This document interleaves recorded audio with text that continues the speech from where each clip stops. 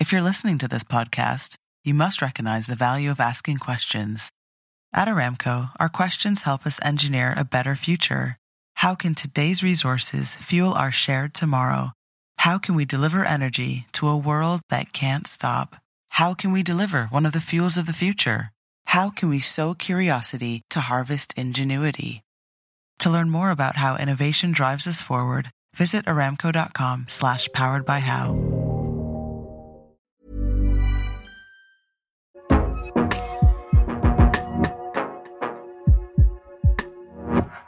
Well, here we go with another podcast from your good friends, your very best friends at Books of the Year.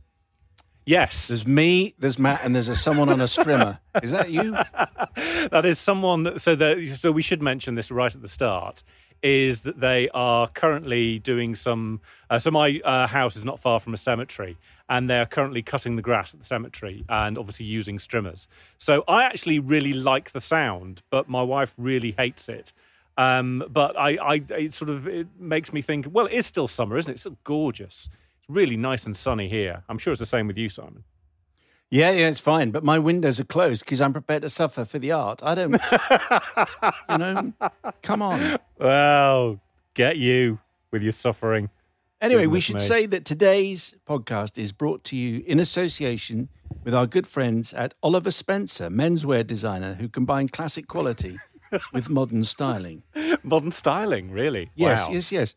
That's right. And the new autumn collection has landed at Oliver Spencer, featuring rich autumnal hues and a diversity of fabrics, including lots of organic cotton and ecological wool. It's available online and in-store now. Shut up. So no. So talk me through ecological wool. How's the wool ecological? It's wool. I mean, obviously, it comes from a sheep, that's doesn't created it? with concern for the environment. Something. Oh, really? It will be news to you.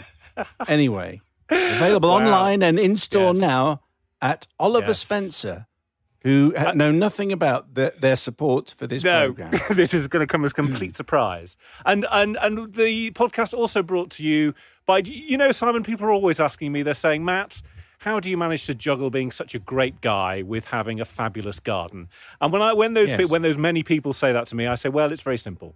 I go to Cruise Hill Garden Centre with my wife, and she then picks the plants, buys the plants, and plants the plants, and then waters the plants. But I go into the well-apportioned cafe there and have a hot chocolate with sprinkles and marshmallow and whipped cream, and do the crossword.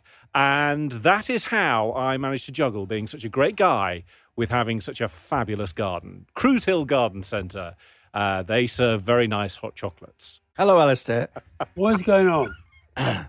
Well, basically, because we're a little bit short of advertisers at the moment. So what we're doing is we're just mentioning products that we like in the hope that it comes back to them and then they in turn sponsor the podcast. Oh, so you mean you're telling me that I'm doing this without any listeners and nobody to promote? No. Yes. No. Well, wasted my time. I'm a very busy man. First point, Alastair, is thank you very much indeed for making some time available to speak to us. And we have lots to discuss. And I thought this book was astonishing. I mean, it's on the one hand incredibly readable, but it feels like a full meal. At the end, it takes a long time to work your way through the issues and some of the ideas that you've thrown at us. Just tell us what I mean, it's quite obvious. As long as people get to at least the preface in your book, they'll know why you wrote it. But just explain the circumstances under which you came to write this. Well, I think it's complicated why you write a book. I mean, I was counting them the other day. This is my 16th book since I left Downing Street in 2003.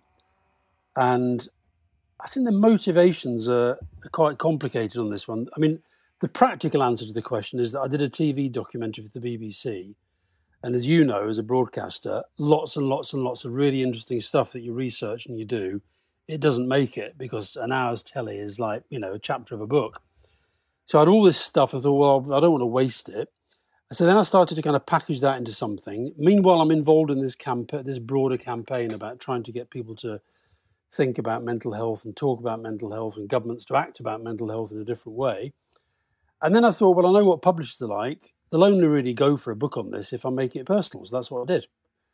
So it's kind of half is my life, and then the second half is trying to find other ways of tackling depression to the ways that I've tried. And I hope in that second half come up with lots and lots of things that have, some of which have helped me, and hopefully lots of them will help other people. In the preface, you say, on a dark Sunday night last winter, I almost killed myself. Almost.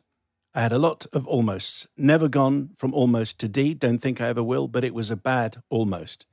Bad. That I didn't go through with it had a lot to do with a jam jar. It's a long story. I'll start at the beginning. I certainly want to get to the jam jar.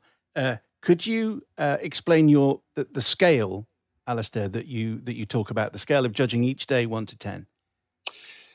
Well, a lot of people think I've got this the wrong way around, but I've always had it this way. 1 is bliss, and a kind of unattainable bliss, really. So I never really acknowledge 1, other than as a sort of fantasy. And 10 is suicide. So I don't acknowledge 10 either. So 9 is the worst I ever get in my own scale.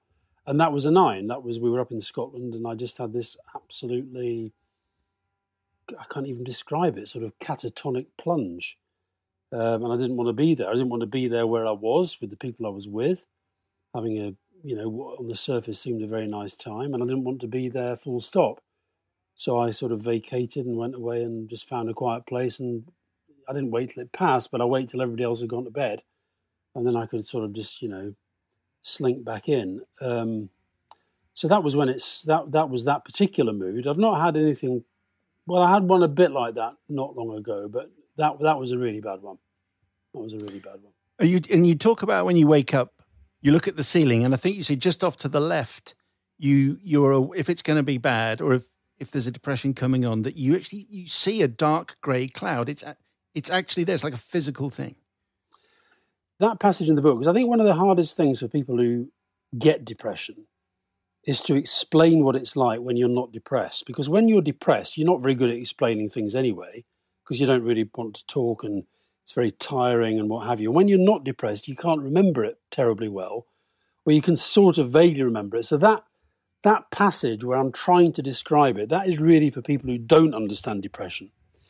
And I'm not saying this is what all depressions are like, because most people will have different experiences, but mine often does have this almost physical sensation to it. And it often, not always, but often it is when I wake up.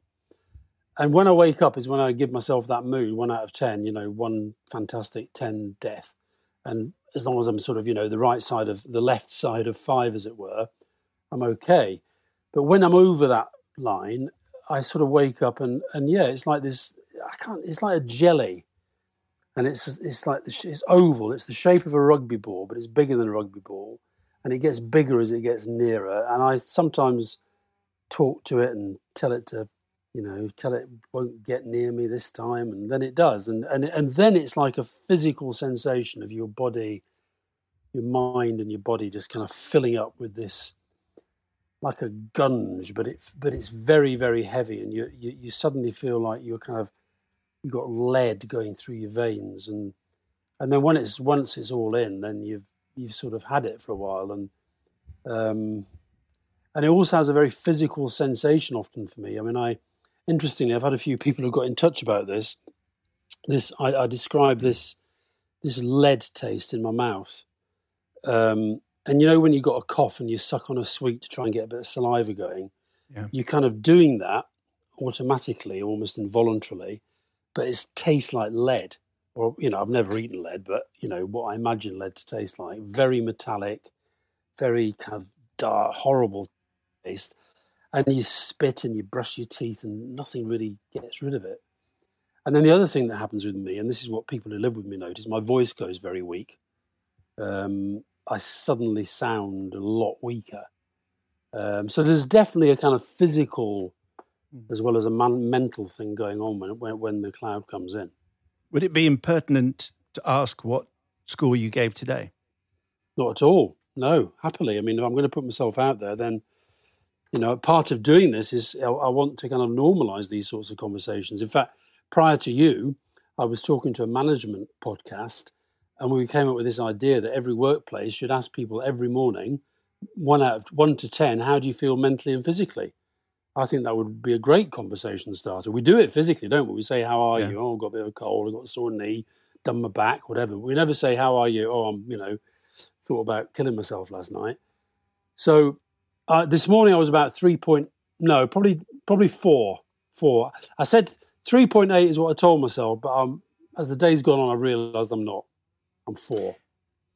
Just one other point just before Matt comes in. Normally, I think the age of the person we're speaking to is supremely irrelevant. But it seems to me the fact you're 63 is significant given your family history. I just wonder if you could explain a little bit about that, Alastair. Yeah, well, I was the third of 4, 2 older brothers and a younger sister. And if I'd have been a girl, I would never have been born. Well, I would have been born, but I'd have been a girl because my mother was just desperate to have a daughter. And my 2 older brothers both died age 62. Donald, my older brother, he had schizophrenia. And schizophrenia, if you've been on antipsychotic drugs for as long as he was, can have a very, very detrimental effect on your physical health and does take, on average, about 20 years off your life. And I think it's one of the scandals of our approach to mental illness that we tolerate that we know that happens, and yet we sort of, the research doesn't really go into improving it. So Donald died 4 years ago now. He was 62. And my second brother, Graham, he died more recently, and he was also 62. And he, again, I think, had undiagnosed mental health conditions. He was, I think he was a depressive.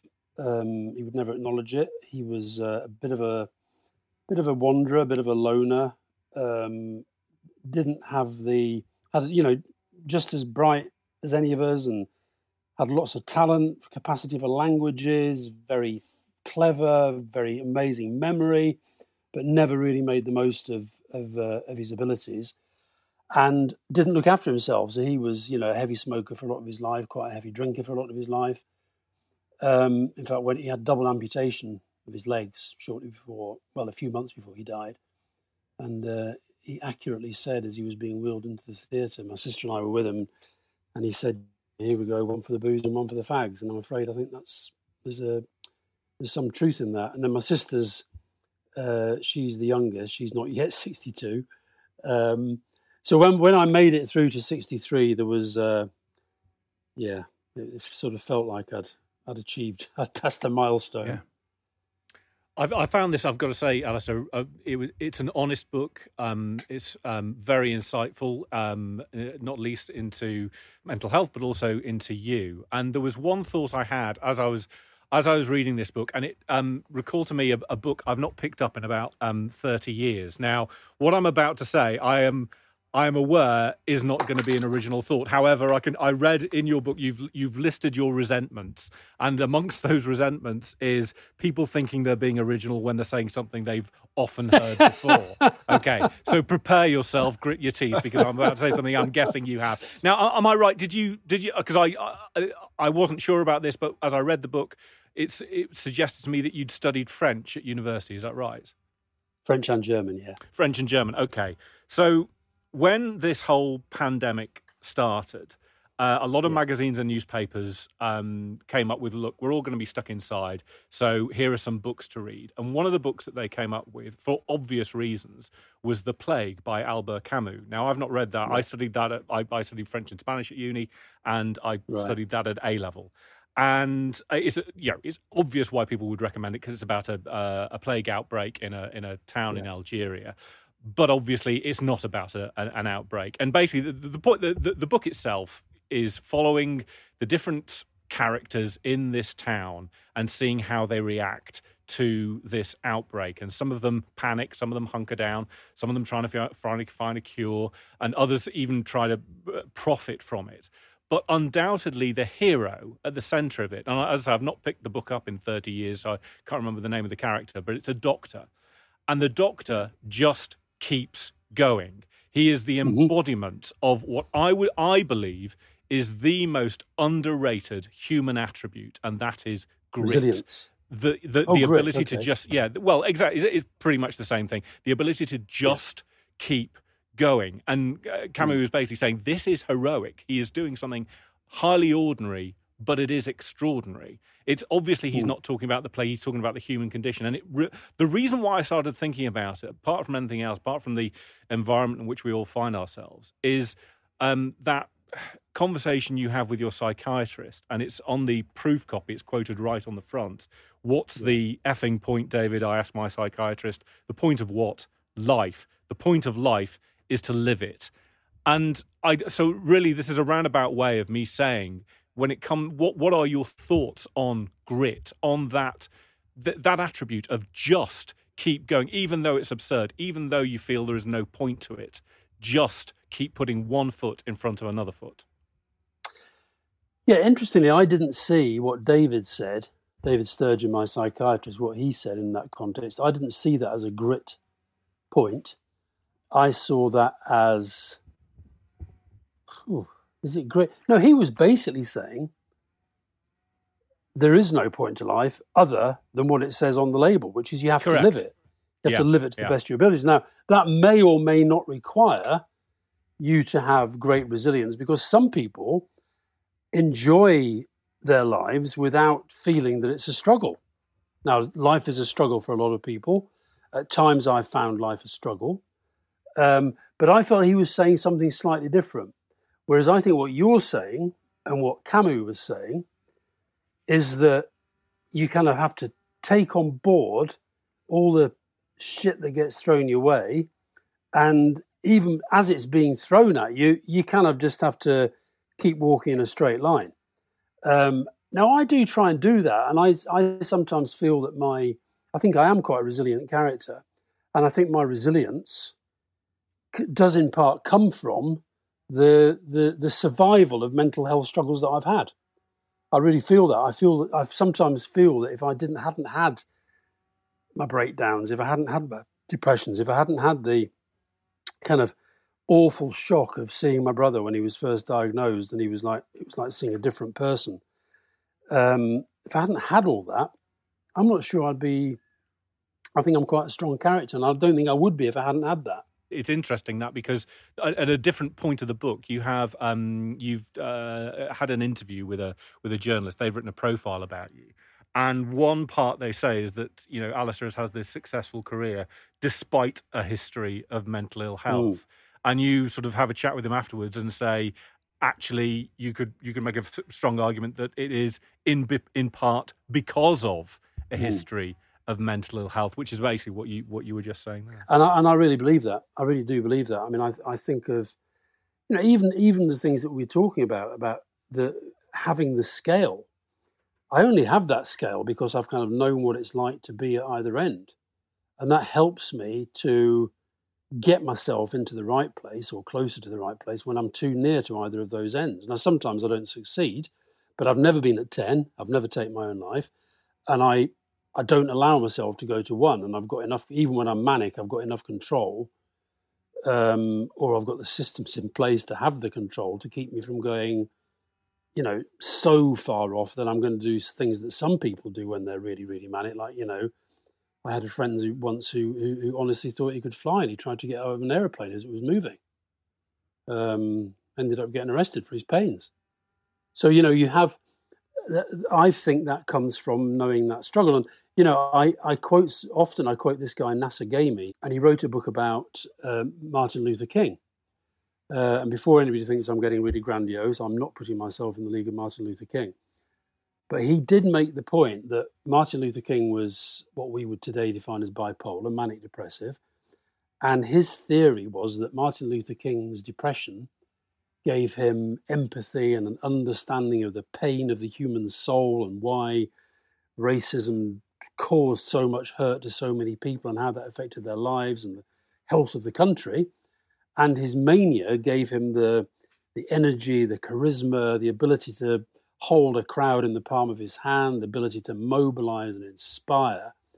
And I feel that. I feel that the qualities that I have, a lot of them come from the different levels of energy and understanding that I get at either end of my scale. Can you spot other people in trouble, Alastair? Yes. Obviously not automatically, but I think that I think depressives have an eye for each other. I can always spot them in a crowd. If I'm doing a talk, I mean, there haven't been any talks with this book for obvious reasons for COVID, but I've done hundreds and hundreds and hundreds of talks in my time. And especially if I'm talking about mental health, I can spot it. There's something, I said earlier the thing about my voice going a bit weak if I'm depressed. Something happens to my eyes as well. Fiona notices it in my eyes straight away. And I can sometimes, I think, notice it in other people. And so, yeah, I think and one of the good things that's happening actually is that, now that there are more and more people that are starting to be a bit more open, there is like a kind of community that is developing. I mean, I regularly now, say I'm on a bus or a train or just going out walking the dog or something, people will come up and just talk to me and say, oh, I get really bad depression, or, my father killed himself, or whatever it might be. There's just an openness now if they know that you're open. And I think that gives a lot of people a lot of relief because, for most of our lives, that openness has not existed. But yeah, I think I can spot people pretty well. You hear people say sort of glibly, I don't want to listen to the news anymore because it makes me depressed. And what they mean is they don't want to listen to the news because it's full of bad news and it makes them sad. But if you suffer from depression with a capital D, do you, as someone, Alastair, who's been steeped in the news and politics all of his life, do you ever not listen or watch the news because it will make your depression worse? I don't know listen, I barely listen to the news now. We don't get newspapers delivered at home. Fiona has The Guardian and The Times and the FT on her phone. She sort of tells me what's in them. I still get the Labour Party media monitoring brief, even though I was kicked out of the party. I say in the book that on my scale, politics can have a very detrimental effect on it. Brexit does my head in, Johnson does my head in, Trump does my head in. Now, that doesn't mean that you're absolutely right. That's not the same as depression, but it does mean that it can have a disproportionate effect on my mood when my mood is not good.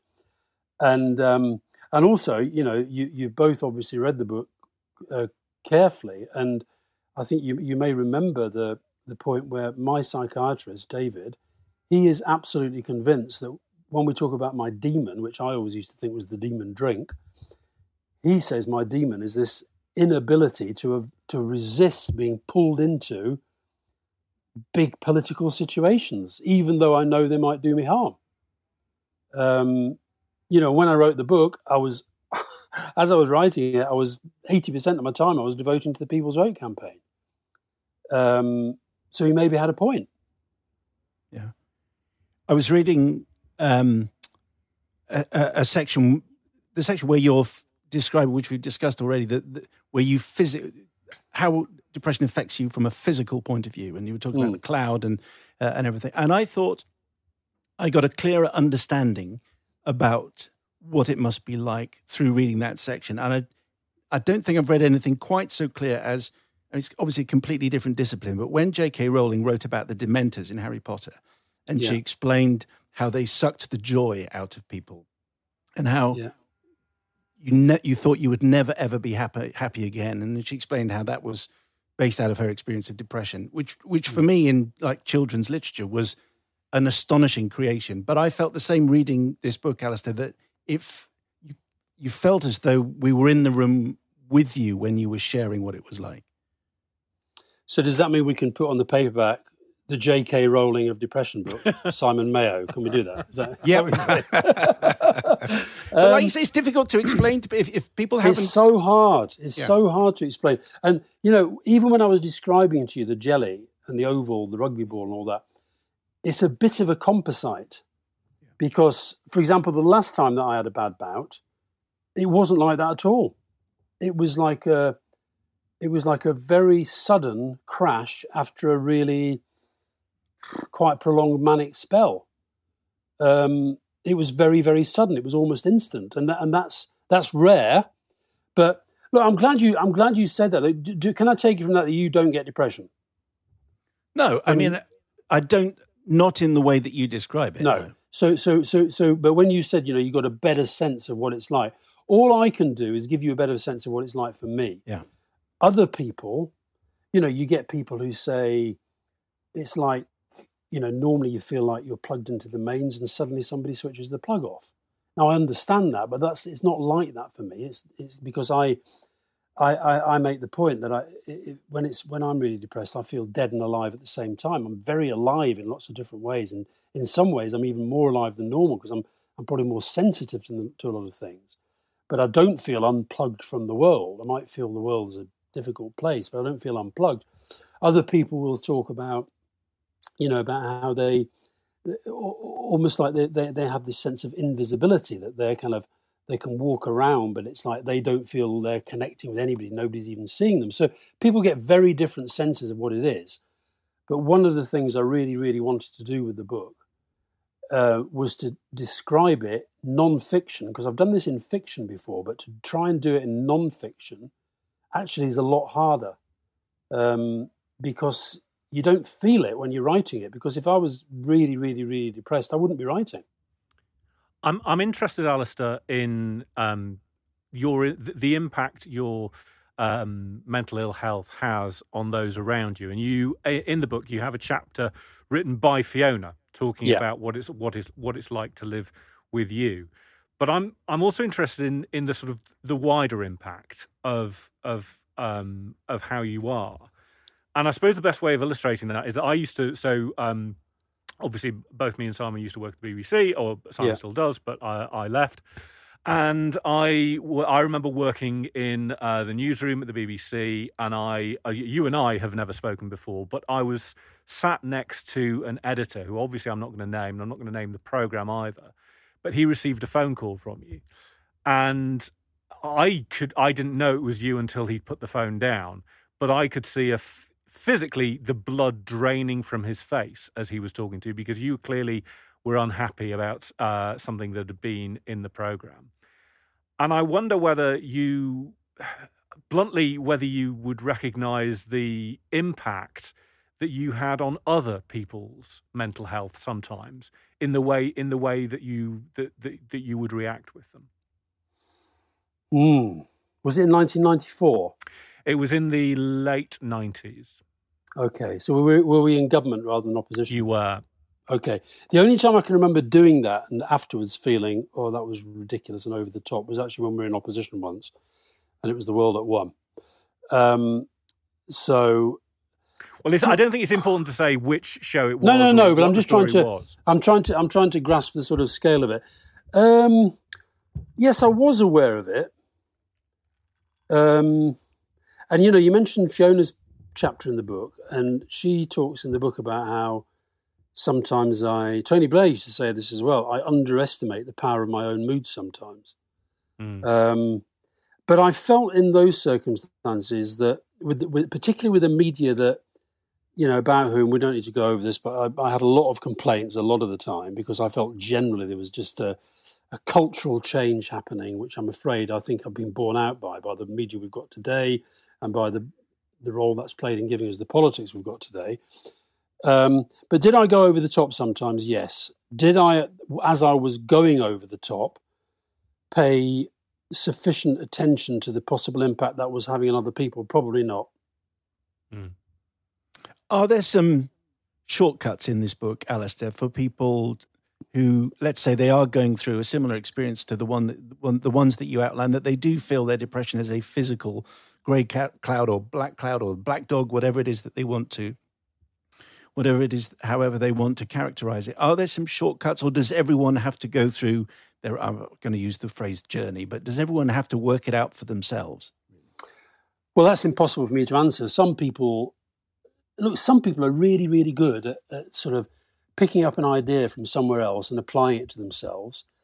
In my experience, my personal experience of myself and people very close to me, like my son Callum, who I write about in the book, who's a recovering alcoholic, I think that we both, in our different ways, had to hit our various rock bottoms at various stages of our life to understand the scale of change that we needed to make in our lives.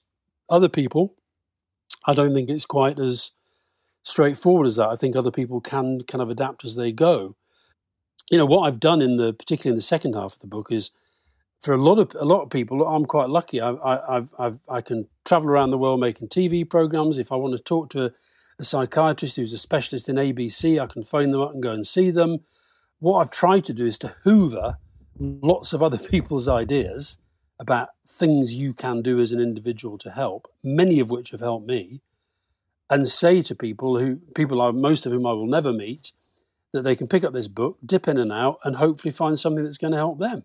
Or, this is probably more common, somebody who is not ill finds something in there that they can then take to somebody who might be ill and help them towards applying it to their own lives. And I found that so helpful in my own, I'm with you, I don't like the word journey, but I know what you mean. I found that helpful. When I was recovering from my breakdown, I read voraciously about people who'd got over breakdowns. And, most of it, I couldn't tell you now who they wrote the book or what they were about, but there were things in it day by day that for a while, as I was recovering, I was just applying it to my own life. I remember one about a guy who said that, he'd actually tried to take his own life. And he said that when he was feeling suicidal, he used to go out and he could never say to himself, he never had the strength within him to say, I'm going to go for a 10-mile walk. He used to go out and say, I'm going to walk to the next tree. And he'd walk to the next tree, and then he'd walk to the next tree, then he'd walk to the next tree, then he'd walk to the next tree, then he'd walk to the next tree. And I sometimes do that now.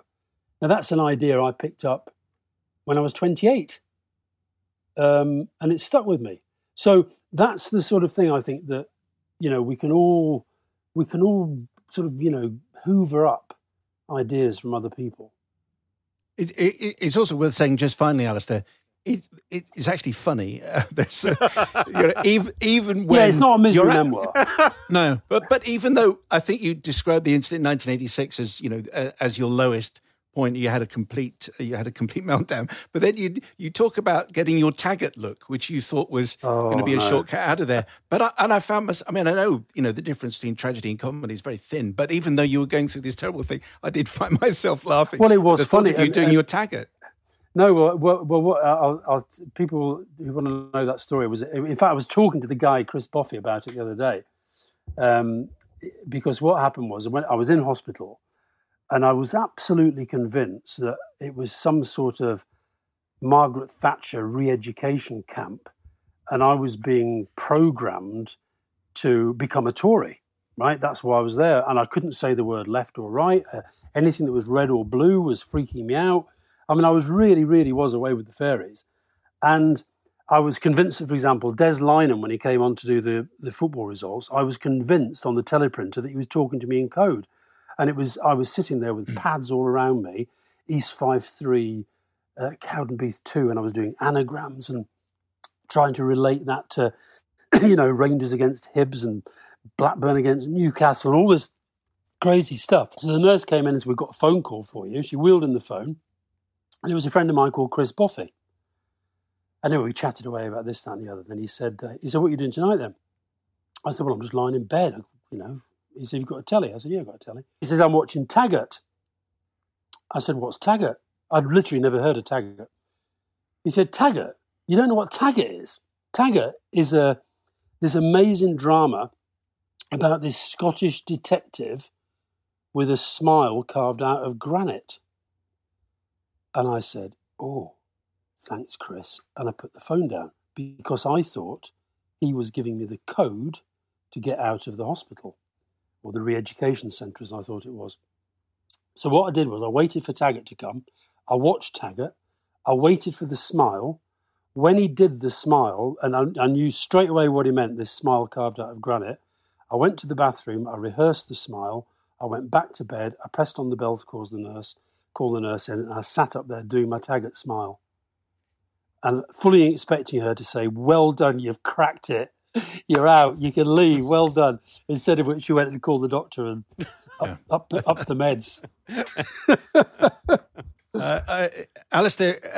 Alastair's book is now called Living Better, How I Learned to Survive Depression. It's new from Alastair Campbell. Alastair, we appreciate your time with us. Thank you very much. My pleasure.